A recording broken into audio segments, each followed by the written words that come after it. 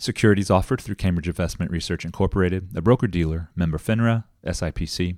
Advisory services through Cambridge Investment Research Advisors Incorporated, a registered investment advisor. Cambridge and Clear Vista Financial are not affiliated. Discussions in this show should not be construed as specific recommendations or investment advice. Always consult with your investment professional before making important investment decisions. Welcome, everyone, to the Spend Life Well Show, where we apply biblical wisdom to your financial journey. I'm Certified Kingdom Advisor Mark Trice. I'm here in the studio with fellow financial professional Jesse Hamilton. Hello, Jesse, listeners. How are you, Mark? Welcome. Well, it's been a busy few weeks, lots of changes going on in the markets and things, but it's kind of that month. This is estate planning month, I think. I lose track of all the months and things like that. That's I'm right. only really concerned about Donut Month or National Donut Day or something like that. But hey, today on the program, we're going to be talking about 6 documents that you need to preserve your family legacy. We're talking about the actual documents here. So we all know maybe some of these topics, and hopefully you have an estate plan and a plan for your family, but these are what we actually think you should hold on to. Now, 1 Timothy 5:8 says, "But if anyone does not provide for his relatives, and especially for members of his household, he has denied the faith and is worse than an unbeliever." It's pretty strong language. That's pretty harsh, but that's kind of what we're talking about here a little bit. Preparing for the future. Now, no one likes to talk about dying, right? No, nobody wants to do this. And in fact, a lot of people put it off. And so, you'd be surprised at some of the documents that we may recommend to protect our wealthy clients, but also are not so wealthy clients that have so much more to do with life itself and so forth rather than money. That's and right. So that's really important to remember, and I think that it's important for us to talk about today. There really are a lot more things than just bank accounts and investment accounts. So Yeah. we're going to cover that. You know, there's a quote from F. Scott Fitzgerald in 1926. He wrote that the rich are different from you and me. And Ernest Hemingway supposedly retorted, "Yes, they have more money," and you know that's just a quote from a couple of really famous authors and so forth. But the reality is that having more money does make things different for you than when you don't have money. But there are additional things there as we were called to be good stewards of the gifts that we've been given, whether that's a little or a lot. We have to plan for the future, and oftentimes the stakes are high if you have more wealth, but they're just as equally important regardless of the size of your portfolio. That's right. Even when the stakes are higher, the mistakes are higher too. So let's talk about some of the 6 documents that all clients should perhaps have in order to protect their wealth and more importantly, Jesse, harmony Yes. in the family. That's the important part here. So number 1, take it, Jesse. What's the first one? So obviously the first here is to have an updated estate plan. Have a copy of it ready. Now, the good news is that the state of Texas will provide a will for you, but I can almost guarantee you it's not what you would have wanted, right? That's right. The So- government's going to tell you where your stuff goes. But equally disturbing, though, is that for those that have estate plans in place, they haven't updated it in 25, 30 years. That's right. And so this is real important if you want to make sure that your desires are updated and reflecting in what you want to pass on or not pass on or give to those charities that you want to give to. Well, imagine how much can change in 20 to 30 years. Not alone, I mean, we're talking about taxes and legal things here, but also your personal choices and the size of your wealth can change dramatically. That's right. And a lot of people don't realize that they need to address that. So we actually, with our clients, like to conduct an estate plan review every year for every client. And this is sometimes as simple as like, hey, did you get that will done?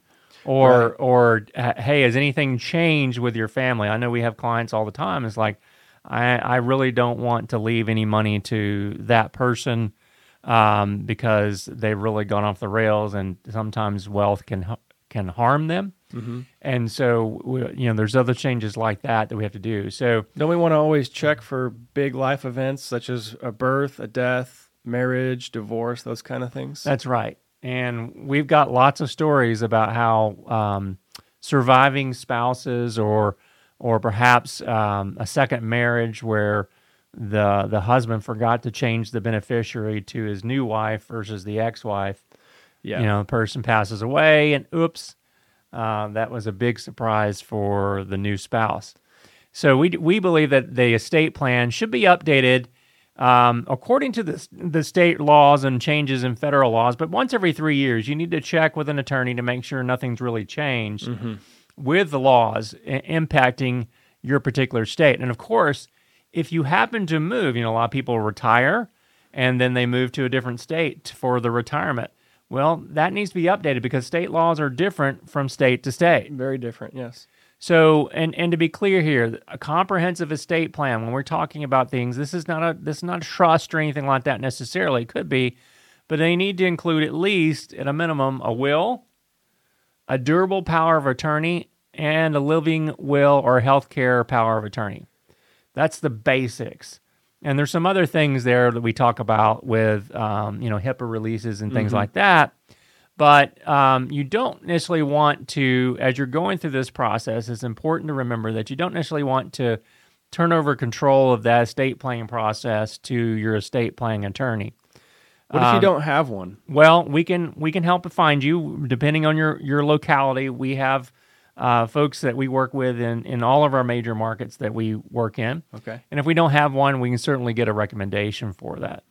So, some of this, the process that we try to walk through, because we're not attorneys, but we want to help guide the client working with the attorney so that they know that their life, their financial position, their wishes are all conveyed to the attorney. And sometimes we help the client kind of write a planning letter, which is really, Jesse, what would you say, like an executive summary of their situation? It makes the whole process a lot easier for somebody who just opens up these documents. Yeah.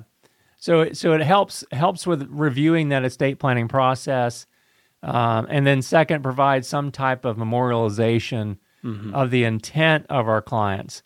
Because a lot of times, we do an estate plan, we go through, we work all the documents, things. Maybe we do a will and a trust, whatever it may be. 5 years go by and we can't remember why we did the things we did. Yeah. And so we need to make sure that we memorialize that in that process. So Jesse, what's the second financial or estate planning document that some folks may need to consider? Our second document is a trust, if you have one and where appropriate.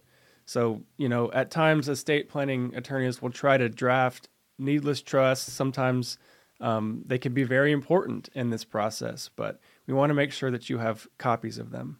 Yeah, and this is particularly, trusts have really come into play with the expiration of the Tax Cut and Jobs Act, which is going to be sunsetting at the end of 2025. Yeah, big changes coming. So they may be coming back to in vogue a little bit. We've seen clients that attended workshops, and guess what? If the only tool that the person has is a hammer, everything looks like a nail. And they were recommending trust to folks that really, in my personal opinion, did not need that. And once we had them talk to some of our attorneys that we use in our network, they agreed as well. They didn't need a trust. But Jesse, let's talk about what is a trust, because the way to think about this, and I always give this example of, let's suppose you're the CEO of a major corporation, and on the way home from work tonight, you're killed in a car wreck. Does that corporation, a public corporation, stop running because you are no longer here? No, it's a separate entity that operates on its own, That's right. even without you. And that's the beauty of it. But trusts can come in all different shapes and sizes and accomplish various goals, but they do have their limitations. Right? That's right. They do have their limitations and things. And so it's always important to make sure that you're engaging your accounting professionals, your attorney, legal professionals, and your financial professionals, like a financial advisor, to help you make sure that we're properly working through that process. And a good lawyer is going to try to take the time to understand the client situation. There are some very unique types of trusts too, and they're going to apply to your exact situation. Even down to details like if you might have a special needs family member or different things like that. That's right. Jesse, what's the third thing that we need to consider in our estate planning suite of documents? So here's the part where we move beyond money, the personal property memorandum. So this is, in most instances, it makes sense for you to have a draft of separate personal property. This could be jewelry, automotive, cars and stuff, collectibles. So our stuff. Yeah, our stuff. So who gets great-grandma's china, right? And if you haven't made that decision before the passing of the individual, then you need to have it written down. It's important to put that, I think, in a letter form, put it with your estate planning documents and things. That way, it's not codified, but it's written down. Right. The family knows what's what. I know I've seen, and this is a funny story, I've seen clients that have passed away, and the decedent would put labels on the back of things to let know who get it. But then the family members come through and they're like, well, I wanted this, so I'm going to go remove a label from something I don't want and put it on the grandma's china. And so it's important to have that, with your estate planning documents that your attorney has or a trusted financial professional have, so they can help guide your family through that process. It's going to depend on your state whether this is an official document or not. I'm not sure what the state of Texas recognizes, but each one's going to be different if you just write it down in a memorandum. But the intent is to convey your wishes to the surviving family members and stuff. So what about the fourth one, the legacy letter? I like this. Right. So the legacy letter, we had a recent event where we discussed the benefits here, but that's not necessarily a legally binding document, but it does focus on more of the emotional aspects of the relationship outside of wills and trusts. So this is really special and important for families. Yeah. So and it's important because sometimes, let's just take a parent. They have 2 children, and they don't want to give equal share to their children, which a lot of people don't. Yeah. This legacy letter helps that child that didn't get as much, receive an explanation as to why. It kind of reminds me of the movies where, great grandma passes away and she's wealthy and she recorded a video before she passed away and she really sticks it to the people she didn't like. And, it's like, and little Johnny, you're not getting any money because you never called me or wrote me or whatever, and it's just that type of thing. It doesn't have to be that negative or spiteful, but it's trying to help. Hey, here's my wishes.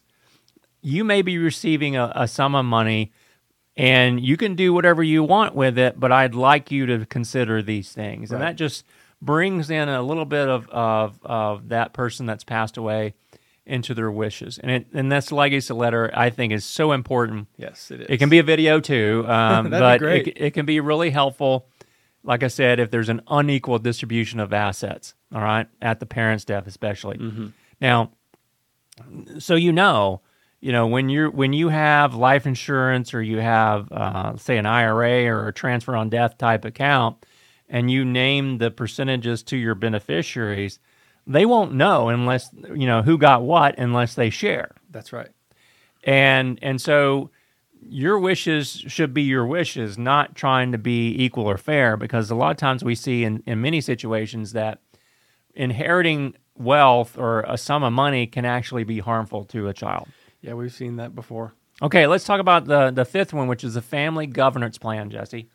The family governance plan should be in place before you need it, a lot like the things we've already talked about. But what is it really? It's kind of like a conflict management policy, right? It's a written conflict management policy where roles and responsibilities are outlined in the event of an emergency.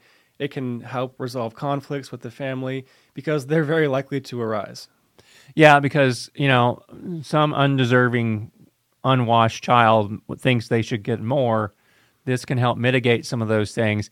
But, you'd be surprised. A lot of parents want to pass on and reinforce the family mission. Maybe that family has a mission of sharing their wealth being good stewards of that wealth and using it to spread the gospel around the world. That's right. So that philanthropic effort, if you will. Exactly. And if you're close with this person who passed, you might know exactly what it is, but it's really nice to have it written out. That's right. And so it's important to have that family governance plan in place. What about, Jesse, this is the final point, what about the succession plan for the family business? Now, we've seen this a lot where a business owner passes away and there's no plan. That's right. This is a crucial part if you do have that family business, and we hope that you already have the succession plan, but have that document printed and ready. This often is handled informally. It has been for decades and can create so many misunderstandings for the adult children and losses for the business and all kinds of tax problems. That's right. And you don't want to leave that type of problem for your child. And so it's important that you have that succession plan in place, even if you don't want to think about it. Mm-hmm. It's something that we do in our business. We have a succession plan. If something were to happen to Jesse or to me, we know what's going to happen. So our clients are taken care of. Same thing is true if you have a family business that, you don't know exactly who wants to take over that business, if anybody, and provides for a conduit to be able to continue to have that business operate and go forward. So when you think about it, governing a family and our wealth that we've been entrusted with requires a lot of forethought, right? Right. And a lot of outside counsel. We want to be the quarterback here. We've talked about this, but there's so many players.